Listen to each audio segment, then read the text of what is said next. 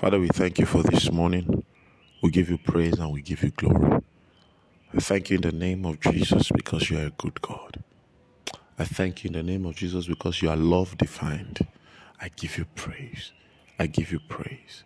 Father, in the name of Jesus, I pray that you will speak to us. In the name of Jesus, I ask that today's teaching will add to the construct of the spiritual growth of your people, and that the next few moments will be moments of life, light, and lift. In Jesus' mighty name, amen and amen. Well, good morning. It's an honor to be in your space, bringing you God's word. I trust that you rested well. The job of a minister of the gospel in the lives of the people that God has sent to him is to build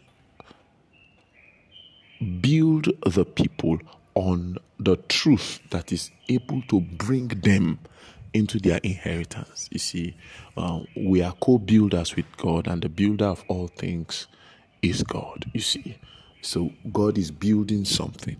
We are looking at that pattern and building according to that pattern. You see, so it's my prayer this morning that I am able to, by the grace of God, add a building block, add something to your faith construct that will help you in the name of the Lord Jesus. The Bible says in 1 Corinthians chapter 15, it says, I declare unto you the gospel which I preached to you, which you have received, and wherein ye stand. I seem to be interested in stand yesterday. Wherein ye stand. Wherein ye stand. But I'll read Romans chapter 1 and verse 16 and verse 17. The Bible says, for I'm not ashamed of the gospel. Again, this is a scripture that defines what the gospel is verbatim. And I told you that God's commitment can never be outside the written word of God.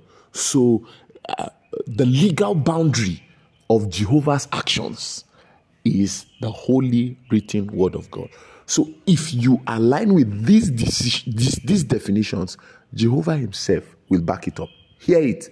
I am not ashamed of the gospel. First, it is the power of God unto salvation for everyone that believeth. That your connectivity to the gospel is believing, and that the required response of your believing, the outcome of your believing is an inflow of power, because what you are believing in is the power of God. But wait, it says, unto everyone that believes, for therein is the righteousness of God revealed, or therein is the righteous stand that God gives a man is revealed. I'm concerned about what kind of gospel you heard that you call the gospel. If what you heard did not release power enough into you to take away timidity and cowardice and fear and inferiority complex, I tell you the truth, you probably didn't hear the gospel. I was opportune to preach the gospel to somebody and eventually got him saved yesterday. And my entry point into his life was the conversation on inferiority complex and low self-esteem. I told him that where you get your highest and most excellent self-esteem is in salvation. Why? Because at salvation, when you hear the gospel, the righteousness of God is revealed. The righteousness of God is the right standing that you have because of Christ.